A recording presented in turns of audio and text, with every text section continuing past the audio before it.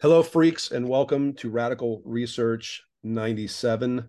You just heard the intro to Disembowelment's Morning September demo of 1990. This is the one and only subject of this episode, and I welcome Hunter Ginn once again. Hello, Hunter. Hello, Mr. Wagner. Disembowelment fan since what year? I think 19. So I actually got into disembowelment and trial of the bow at the same time.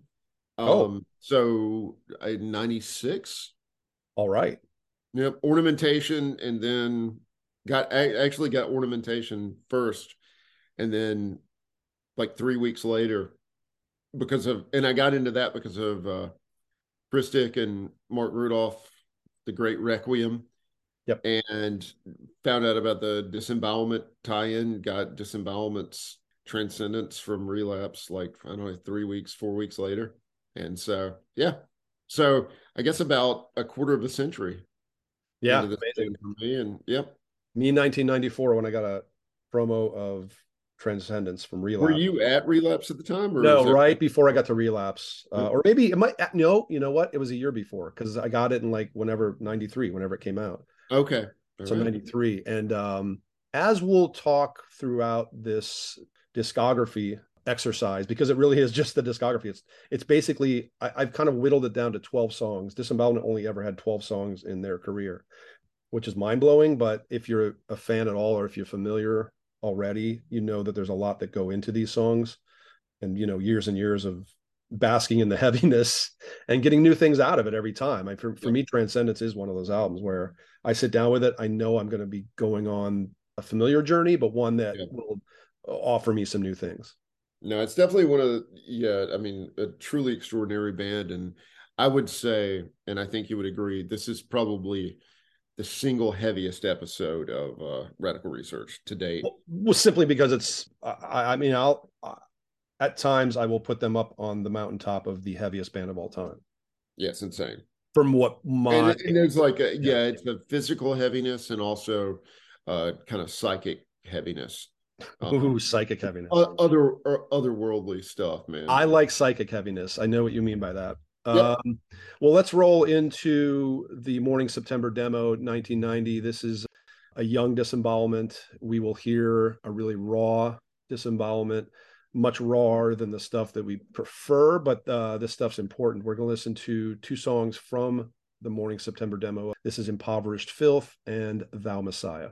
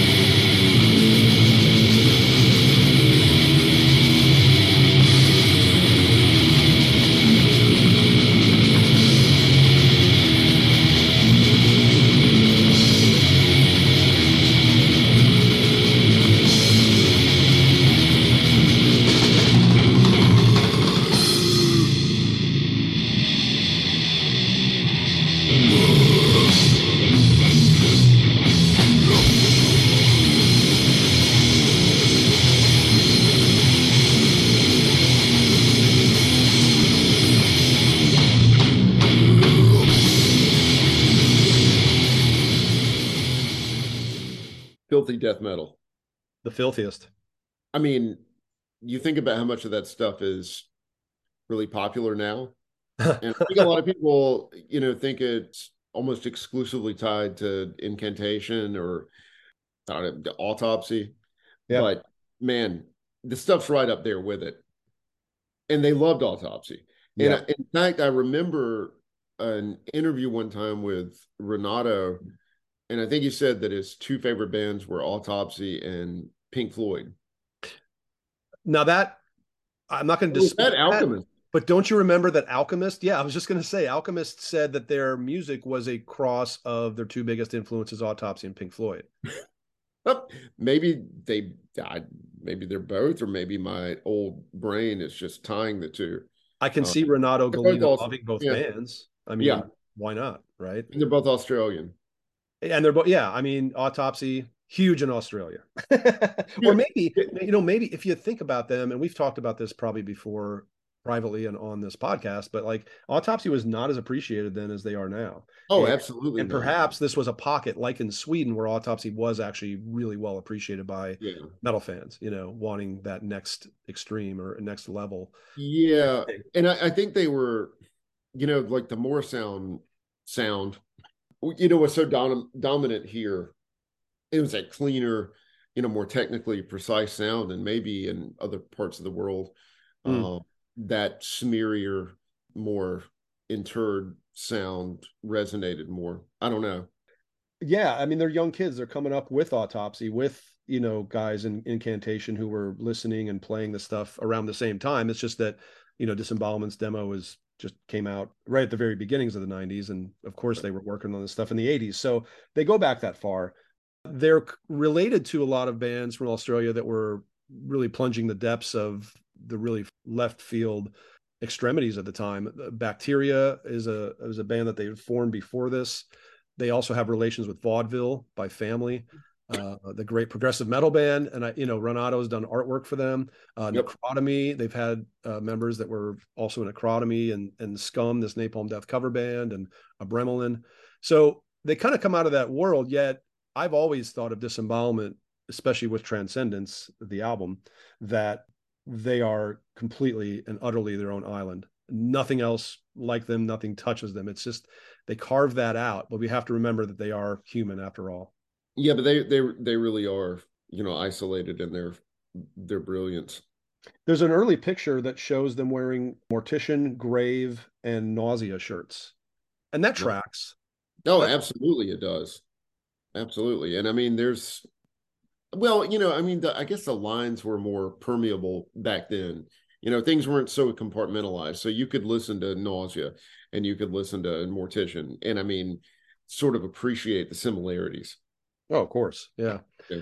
Let's talk about Morning September real quick before moving on. There's an intro and an outro, three main songs. We played Impoverished Filth and Thou Messiah. There's a third track called Extracted Nails, which in Disembowelment's history is, I think, a really interesting one. It was first featured on this demo, of course. Then an updated version was recorded in 91 that made it to the 1992 compilation Pantalgia. Great compilation. We both own it. Features also Panthymonium, say no more. But we will say more. Cenotaph from Mexico, God Macabre, Rotrevor, Cadaver, Therion, a couple others, and the Curious Hider, which just deserves a little side mention. This is a Norwegian band. What's his name? Anders Odden from Cadaver was in this band, and Johan Leva of Carnage, Furball, Arch Enemy came over from Sweden to record with them for this very short-lived band. But they're an interesting band. HYDR. The final version of I don't know that I'll ever have a chance to mention this again, so I will now. But I would recommend anyone who doesn't know Cenotaph's Riding Our Black Oceans to check that out. more so than Gloomy Reflections.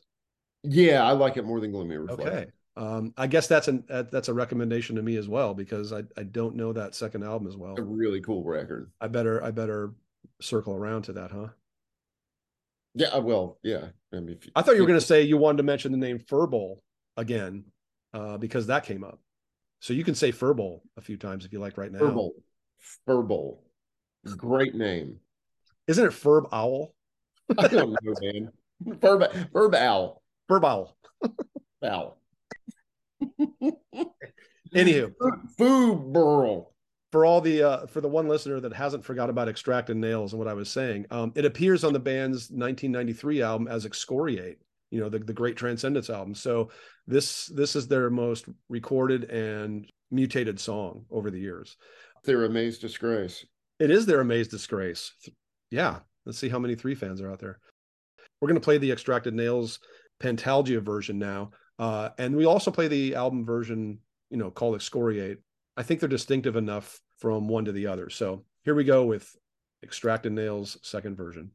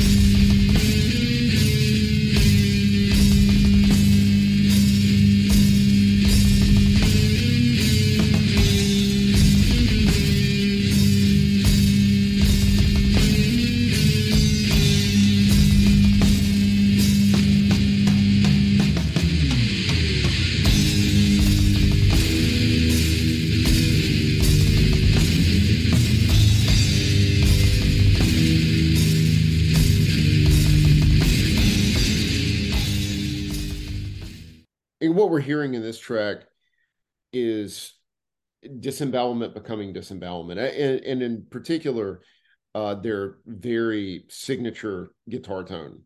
And Stephen O'Malley actually made, he's a huge Disembowelment fan, but made a great deal about their guitar tone. Their very solid state versus tube amp guitar tone, kind of Yeah. fizzy, like fragile's not the word, but it doesn't have it's just cold and severe in a way that, you know, it's not the norm with that kind of analog fetishism that you find in really heavy doom oriented music normally.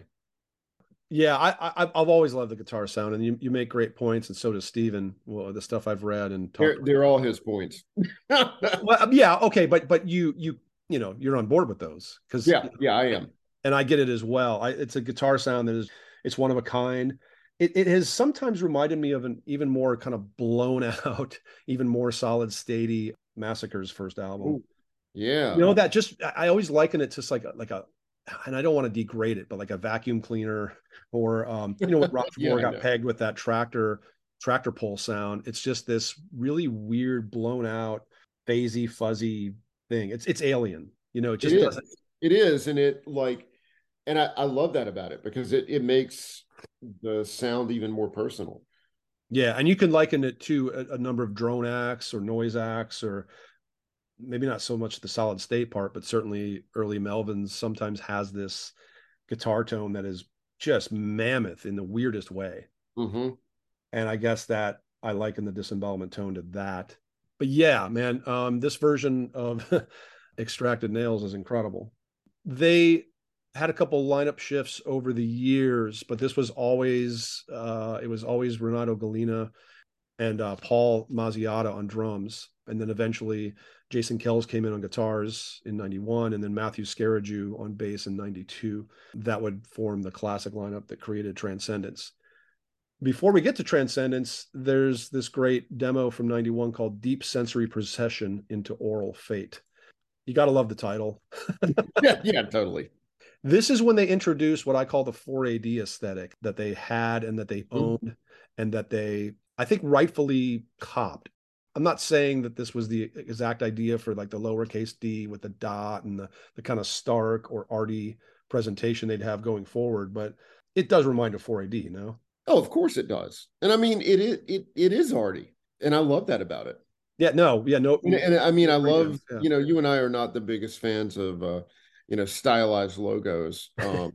But yeah, I mean, I just love that aspirational quality of a band like this age that's already sort of showing, ambitions beyond just the normal, gore tropes. Oh, totally. Human got death kind of in the artier area in 91. Well, so did Disembowelment, and they took it even further. Yep. I think for aesthetics and just this kind of different or more cosmopolitan sort of approach, for lack of a much better word, I feel like they did it first or best anyway. Aesthetics are important to us. The music has to be there first, 100%. But if you can put on top of that something great versus something really corny, give it to us. Well, and yeah, because it draws us further into that world. Yes, and even the band's look at this time started to change. You know, some nice collared, silky looking shirts, or kind of dressy shirts, white. I don't mind a band that isn't afraid to dress up. Hell no, Go to dinner. dress up. Yeah, Sunday best. Yeah, nothing wrong with that. No, but they looked cool. They looked different. They looked like, again, that they were just out of time and out of their scene completely. Yeah, you look at if you look at that promo picture that's on Metal Archives, in particular, I mean they do look different, and Yes. they don't necessarily look like different in a rebellious way. They just look like guys that like are vibrating at a different pitch. Yes. Yeah, Yeah. and it seems very natural. It doesn't. I don't know. To me, it doesn't seem self-consciously, arty or apart from metal. It's like we love metal, but we're artists of our own sort. Exactly. Yeah, I couldn't have said it better. And this gets us into Deep Sensory Procession into Oral Fate, the 91 demo. A few words on this before we sample a couple things. It's where the Disembowelment discography comes a little bit confusing if you're not on your toes, because the first of two songs on this 26-minute demo is called River of Salvation. It was split into two parts or subtitles, My Divine Punishment and The Tree of Life and Death. The latter part, The Tree of Life and Death, was featured as that song title on the band's album, Transcendence, in a newer version, which leaves the My Divine Punishment part of River of Salvation kind of exclusive to this demo. That's what we're going to play first here. And then Burial at Ornans was slightly retitled for the album as A Burial of Ornans. I know. I'm getting... what was that movie? High Fidelity? Or High... Oh, yeah. No, High Fidelity. Yeah. I think I'm getting too it's totally, you're having a Cusack moment. Exactly. But it carries its own subtitle on the demo, which is this distinctive coda at the end called As Your Soul Befalls. We're going to play As Your Soul Befalls because we'll play the better version of Burial in a minute. And then we're going to talk about the Dusk EP and how that gets even more confusing in regard to this demo and era. And I mean, confusing for a band that's got 12 songs to its name. I know. Well, it's pretty impressive. Leave it to Disembowelment to completely fuck you up in every single area, things you never even thought of.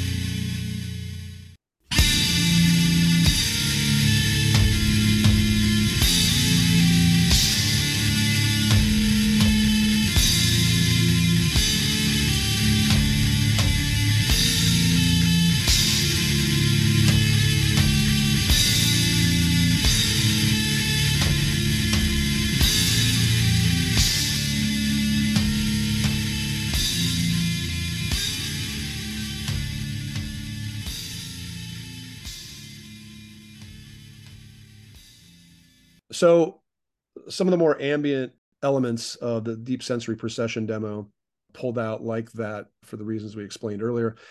Certainly, some of the kids or young men that were forming or soon to form key black metal bands at this time were listening to Disembowelment, because I think those little snippets just show this attention to sound and aesthetic as much as song. Like, was Thorns listening? You know, Right. were the guys in Burzum and Emperor listening? Because this guitar tone gets into that world as well, certainly on those little snippets we just listened to. Yeah, I mean, and in a lot of ways, I feel like this has a lot more to do with black metal approach to guitar writing and to atmosphere than it does, death metal at the time. Yeah, I think they were one of those that almost unconsciously by this point were straddling that line between black, death, and even doom. They really just kind of brought all of this stuff that had its origins in the 80s into the 90s and did some amazing things with it, some really original things as well. Because now you hear, if somebody says, oh, this great band from Pittsburgh plays a mix of black, death, and doom, I'm like, yawn. No one would hear that in like 99 either. Yeah, right. And just the way that Disembowelment has done it, the way they've crafted it and kind of sculpted these things, very different than I guess what we might imagine later Death Doom black band doing from Pittsburgh or wherever else. Nothing against Pittsburgh, of course. Yeah, no, we love you, Pittsburgh. Hey, man. Wasn't Rochefort from Pittsburgh? Or yeah, around that area. Uh-huh. Yeah, so all right, see. Another Pantalgia connection. There we go. So anyway, these two songs from the Deep Sensory Procession demo were released later that year in 91 on the Dusk EP, which is the first thing that Relapse put out by the band. The third song on the Dusk EP was a newer recording called Cerulean Transience of All My Imagined Shores, which, if you can imagine a festival crowd chanting that in Germany, Cerulean Transience of All My Imagined Shores, Cerulean, I'd like to hear that someday. Well, hey, Prophecy Fest might be a chant. Maybe the only place. We'll get that sucker started. We'll get that chant started. But anyway, that Cerulean ended up on the album. So the only reason we're not playing anything from Dusk is because these three songs feature elsewhere, basically, either in original or better versions. And that brings us to the album, Transcendence into the Peripheral. Have I glossed over Dusk too much? I feel like a lot of people reference Dusk, but they're actually referencing Deep Sensory and then a piece of Transcendence. You know what I mean? Yeah, no, I don't think so, because I really think that we're here for Transcendence. We are. Like you said earlier, and I know you made this point, like the other stuff is super important and it's a part of the whole story, but we're here to really talk about one of the most singular and I think, in our little universe, one of the most important extreme metal records ever. No question. I've been hooked since I heard it. I remember how astounded I was when I first heard it. A couple of the things that got me were certainly the non-metal elements. Some of these, I just don't know how to describe it, but I'll just go back to 4AD or something like Dead Can Dance. There was this element in there somewhere tucked in, but it was significant enough that it kind of floored me. And then the moments that this band, I think Spirits of the Tall Hills does it best, but when they are striking a chord that lasts forever, and then underneath that they tuck in a blast. And it just, I remember that just, I never heard that before. And there was just that contrast. Yeah. It really did something in my brain and I liked it. And it was like, music is the best drug, of course. And it really just fired some synapses maybe that hadn't been fired before. So those are only two impressions of this album. You have many more. I have many more. We're going to listen to much of it in snippet form. So yeah, the great Transcendence into Peripheral. What can we say? This is the lead-off track, The Tree of Life and Death.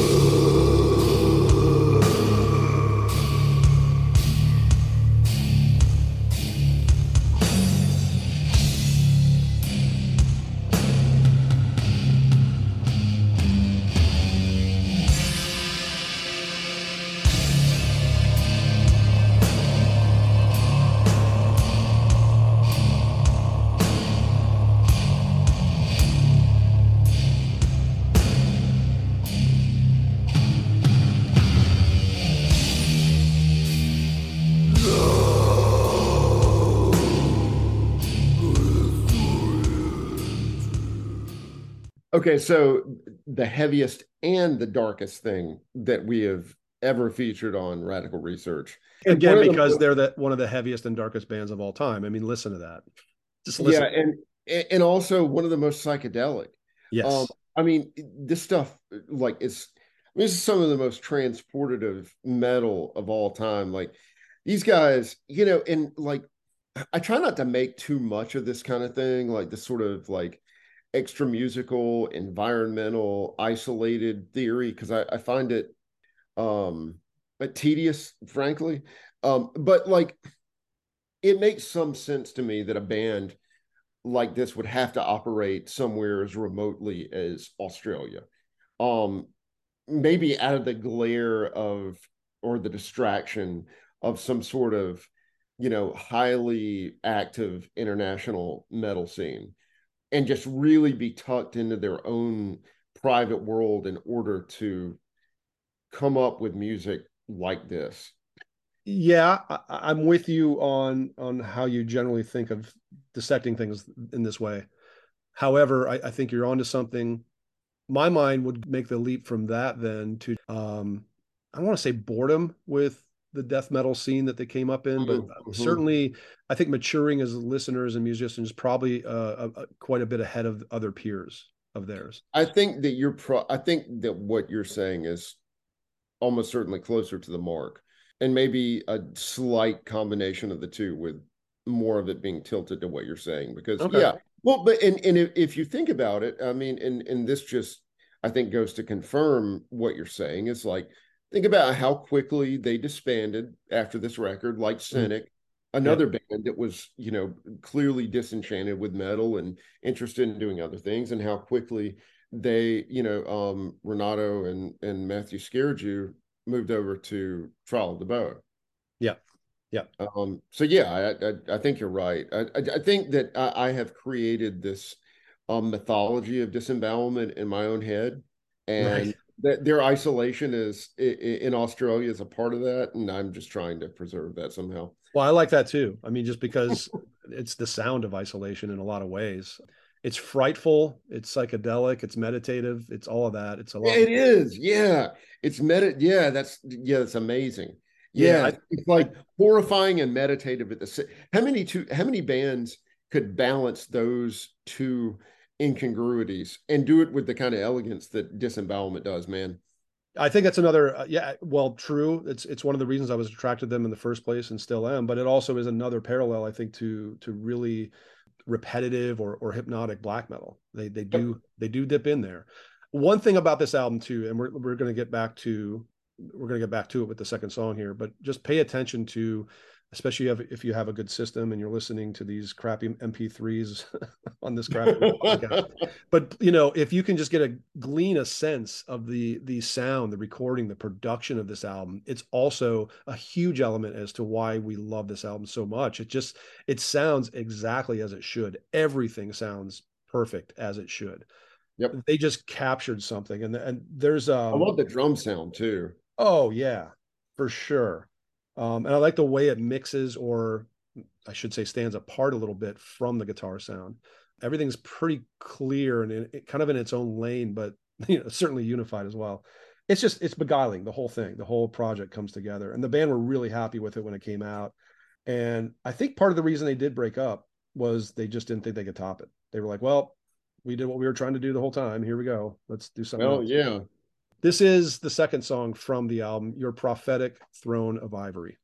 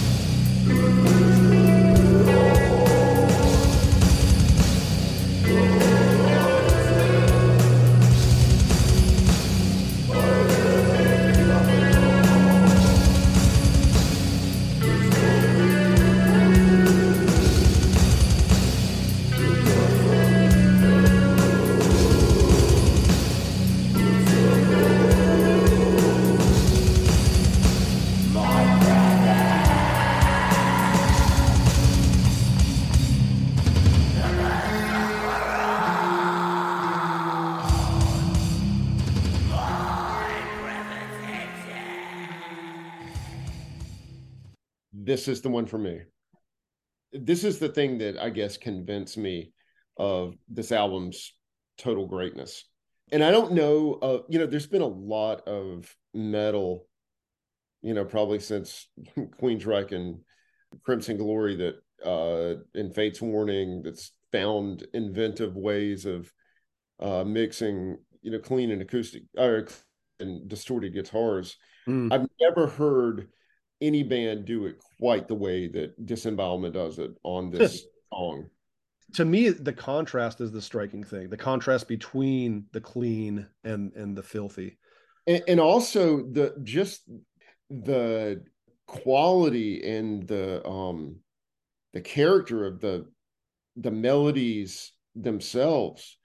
I mean, this is some like really sophisticated shit. This is when I heard, especially I remember the first time I heard this album. This is when I heard Dead Can Dance. I had just Yes. been introduced to Dead Can Dance, and I kind of knew what they were about. And this is the one song. This is probably the most progressive Disembowelment song, which is relative to their other. Maybe it shouldn't be a surprise that this is my favorite Disembowelment song. Yeah, and I think it's also the one. It sounds like a caravan of warlocks walking out into the desert to perform a ritual Under dusk. It has to be yes. dusk. Like they're walking hazy. out there, in the heat and the glaze of the midday sun in order to perform this sacred ritual at dusk. Dude, I love that. Mirages and illusions flying about and all manner of nonsense. That's great. This song also points to where they may have gone on a second album. I feel like this is the leaping off point for what could have been. It is, and you can hear like an Ornamentation. I mean, a lot of those melodies are directly attributable to this aspect of Disembowelment. It's like you said one time that Kirabusian was panthymonium with all the grind sucked out of it. Yeah. Like Ornamentation is a lot of transcendence with all the metal sucked out of it. Now, hold on, sports fan. For Tracy in Wisconsin, who might not know what you're saying when you say Ornamentation, we have to mention that's Trial of the Bows album. The sports fan can get ahead of himself sometimes. So no, but you're talking about So Ornamentation was the original or the debut EP. I guess it was 4 songs that came out on Relapse release in 1996, and then I pretty swiftly followed up with a full-length album a year later that I think personally is it's called Rites of Passage, and I think that it is significantly inferior to Ornamentation. I was with Relapse at the time, or very close, at least for Ornamentation. I know I had some dealings with Renato. But I remember when Rites of Passage came out, and I wasn't a huge fan of Ornamentation. I know I've told you before that I think there's an out-of-tune flute on there somewhere. There is on the second track. Just doesn't sound good. But and I've heard someone say, "Oh no, it's microtonal." Man, that might be, but it doesn't sound very good. Understood, and I know you love it. And then Rites of Passage, yeah, there was something kind of uninspired feeling about it that I wouldn't say about Ornamentation. Ornamentation was dude, I think Ornamentation was like wall to wall amazing. Yeah, I still listen to it like pretty frequently. Yeah, no, I know. So yeah, it does make you wonder what could have been because of that, because of where two of the guys did go, because of Prophetic Throne of Ivory.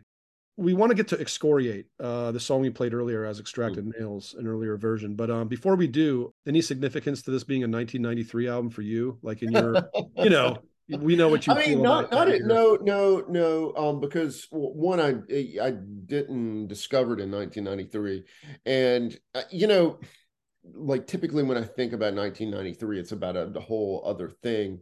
But like this falls into the 1993 maybe of like Sleestack and all those other amazing progressive things that were going on at the time.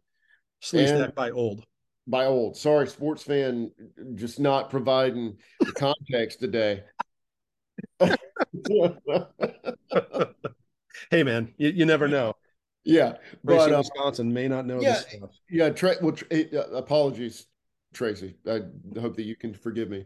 Um, but yeah, but I'm, in its own way. I mean, it falls right into I guess, the zeitgeist of 1993, and because, as you and I have talked about on the show, one of the extraordinary things about that time in metal was, bands that were starting to listen to other kinds of music and fold in those things into, a metal framework.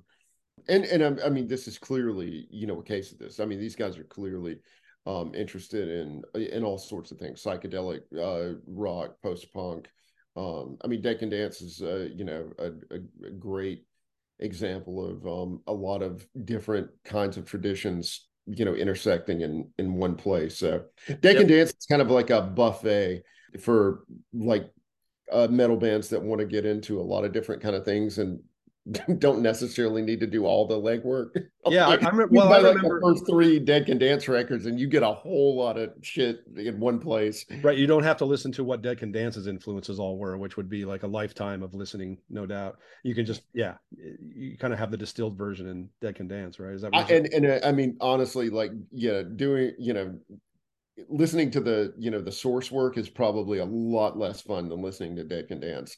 Right. Well, I remember Paradise Lost being one of the first bands to name drop Dead Can Dance as an influence. They Yeah, were, yeah, and it's funny because I so I didn't get into Gothic when it came out. I guess Shades of God was probably my first Paradise Lost record, but My Dying Bride was the first band that I remember listening to, or citing Dead Can Dance. I yep, suspect that, yep. the whole of the Peaceville Three was probably pretty enamored of Dead Can Dance. Oh Though I yeah, never yeah. remember Anathema talking about them, but I'm sure that, they were on their radar. Those records are in some of those collections. No, there's no question. Yep. Okay, let's move on to Excoriate from Transcendence, 1993. This, of course, is the long mutating Extracted Nails.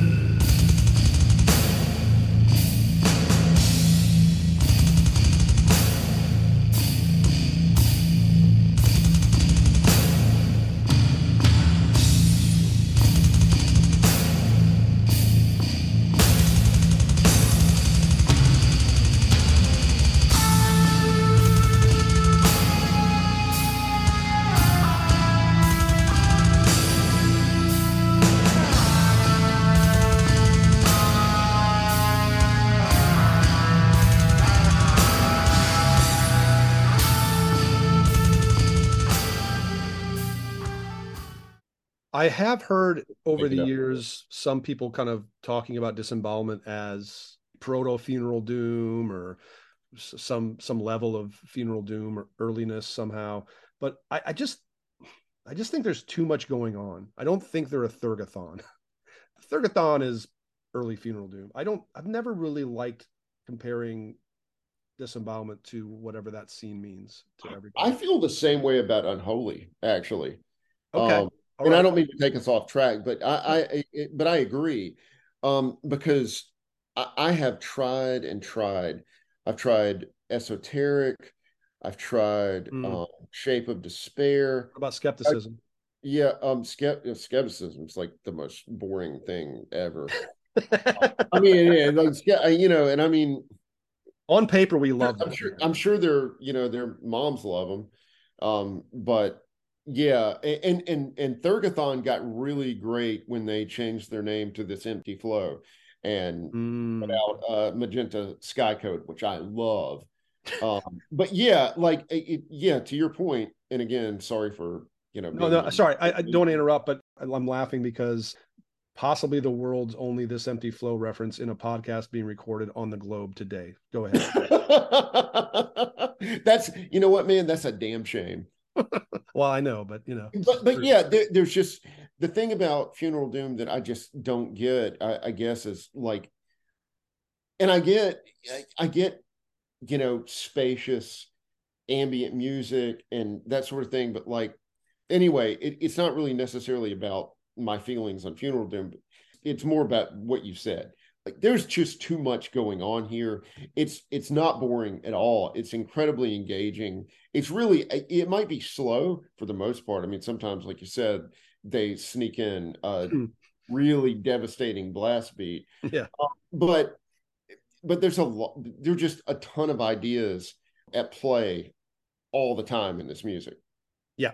Yeah. And we get to the middle of the album and we see that even more. They expand the scope a little bit with the 2.5 minute Night Side of Eden. We're going to listen to about 2 minutes of that and then go into A Burial at Ornans, which I believe is the longest song on the album at 14.5 minutes. Yep. We're going to play a mere 2.5 to 3. So, but if you don't own it, buy the album. Seriously, come on. We're just dangling the carrot right now. But yeah. It's got 93% of Metal Archives, 20 reviews. That should speak for itself. If we don't or nobody else has. All right, this is Night Side of Eden and Burial at Ornans, or excuse me, Burial at Ornans. Yeah, not to be confused with Burial at Ornans. Or if you prefer the other pronunciation, the alternate pronunciation, A Burial at Ornans. Where is Ornans? I feel like we should probably know that. Why don't you get radical and research it while we listen? Okay, we'll do.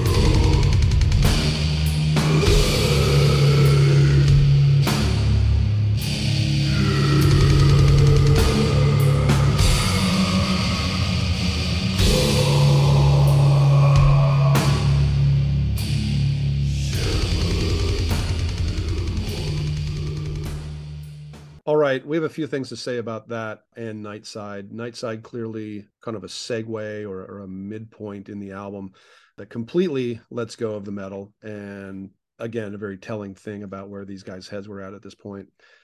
And then A Burial. I'll let you work on the pronunciation there, Hunter. But I've always loved these lyrics, and I'm not gonna do a terrible job of rereading them for everyone. So I just urge everybody to just kind of read through them. They're a really good example of how this band also operated on a really high level lyrically. Mm. But it does bring to mind something you have just researched for us. So it really mirrors the painting in question. So it's all you, Hunter. You've been radical with your research while we've been not sufficiently radical. Otherwise, I would have actually uncovered this for myself for radical research before we actually got into the podcast. This is a rare moment of radical negligence rather than research. But we might as well just change the whole name of the podcast to radical negligence. Yeah, then at least we can just show up like, fuck it. Who gives a shit? Exactly. We can be ignorant, and people will not have felt that they were like sold something else. You know? Yeah, right. We don't care. Yeah. Go ahead. So the title of the song and what was previously known on this podcast as Ornans is pronounced Ornan.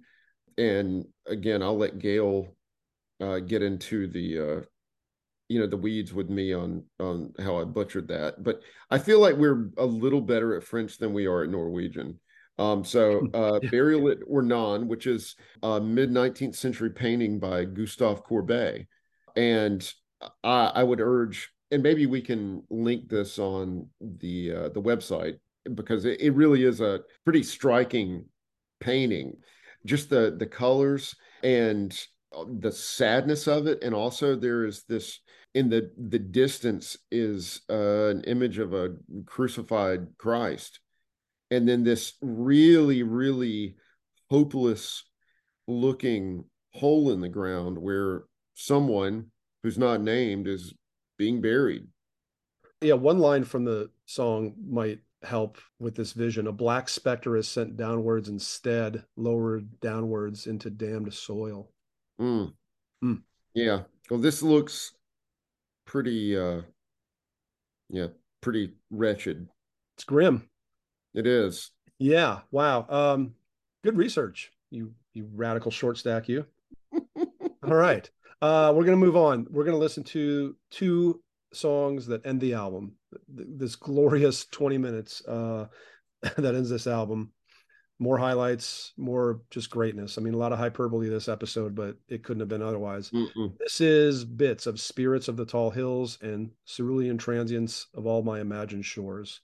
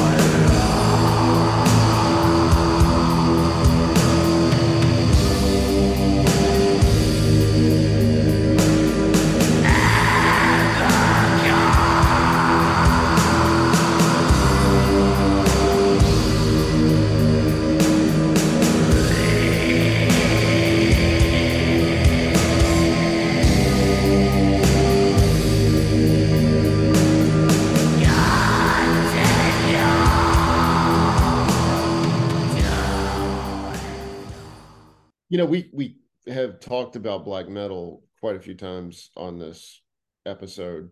Cerulean Transients really drives that point home. It Mm-hmm. gets into a kind of black metal that goes well beyond black metal.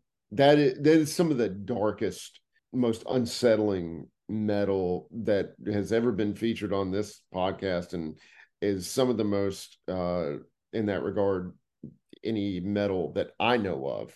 And two, this occurred to me while we were listening to it, because I kept trying to think of things that might have inspired it instead of things that it inspired, but I've really never put together the influence that this band must have had on Maudlin of the Well until just now. Oh, yeah. Yeah. As much as Early to My Dying Bride influenced Maudlin, this had I, to be there. This just I had to just be. never, I don't know how. I never put that together, but listening to it now, I was like, wow, yep, it's Yep. there. Yeah, absolutely. And it's funny because it's always a yet with Disembowelment and this wonderful piece of musical art. And I know that's more hyperbole and fluffy, but God, I love this. I mean, I really, it's No, just, no, I mean, it's there, I so don't, high up on the list of greatness. And but what I was going to say was like the yet here is that yet it's not black metal in any way. I mean, no, because they're addressing things lyrically that seem to lie far outside of it. Take this lyric from Cerulean Transients. I cannot move, nor do I need to, for it is enough to lie on the cliff and become entrapped in a world of escapism and peace. Like, come on, yeah, amazing. So thank you, Renato, Matt, Paul, and Jason. These four guys created a very, very special piece of music. One of the greatest things, not only on Relapse, but I'll say it, ever released by anybody. yep. I Listening. will co-sign that. Thank you for enduring our hyperbole. One mention two mentions here. One disembowelment related, and that's Dusk. This band that turned into Inverloch later had two members, had Paul and Matt from this era of disembowelment, Transcendence era. And I saw them at Roadburn in 2012, and they played Transcendence, and it was wonderful. So check them out if you're curious to what might have been. Check out Trial of the Bow. Frustratingly, there hasn't been another album by this core of people who quite matches Transcendence, but then maybe that's just wishful thinking and an impossibility. I don't know.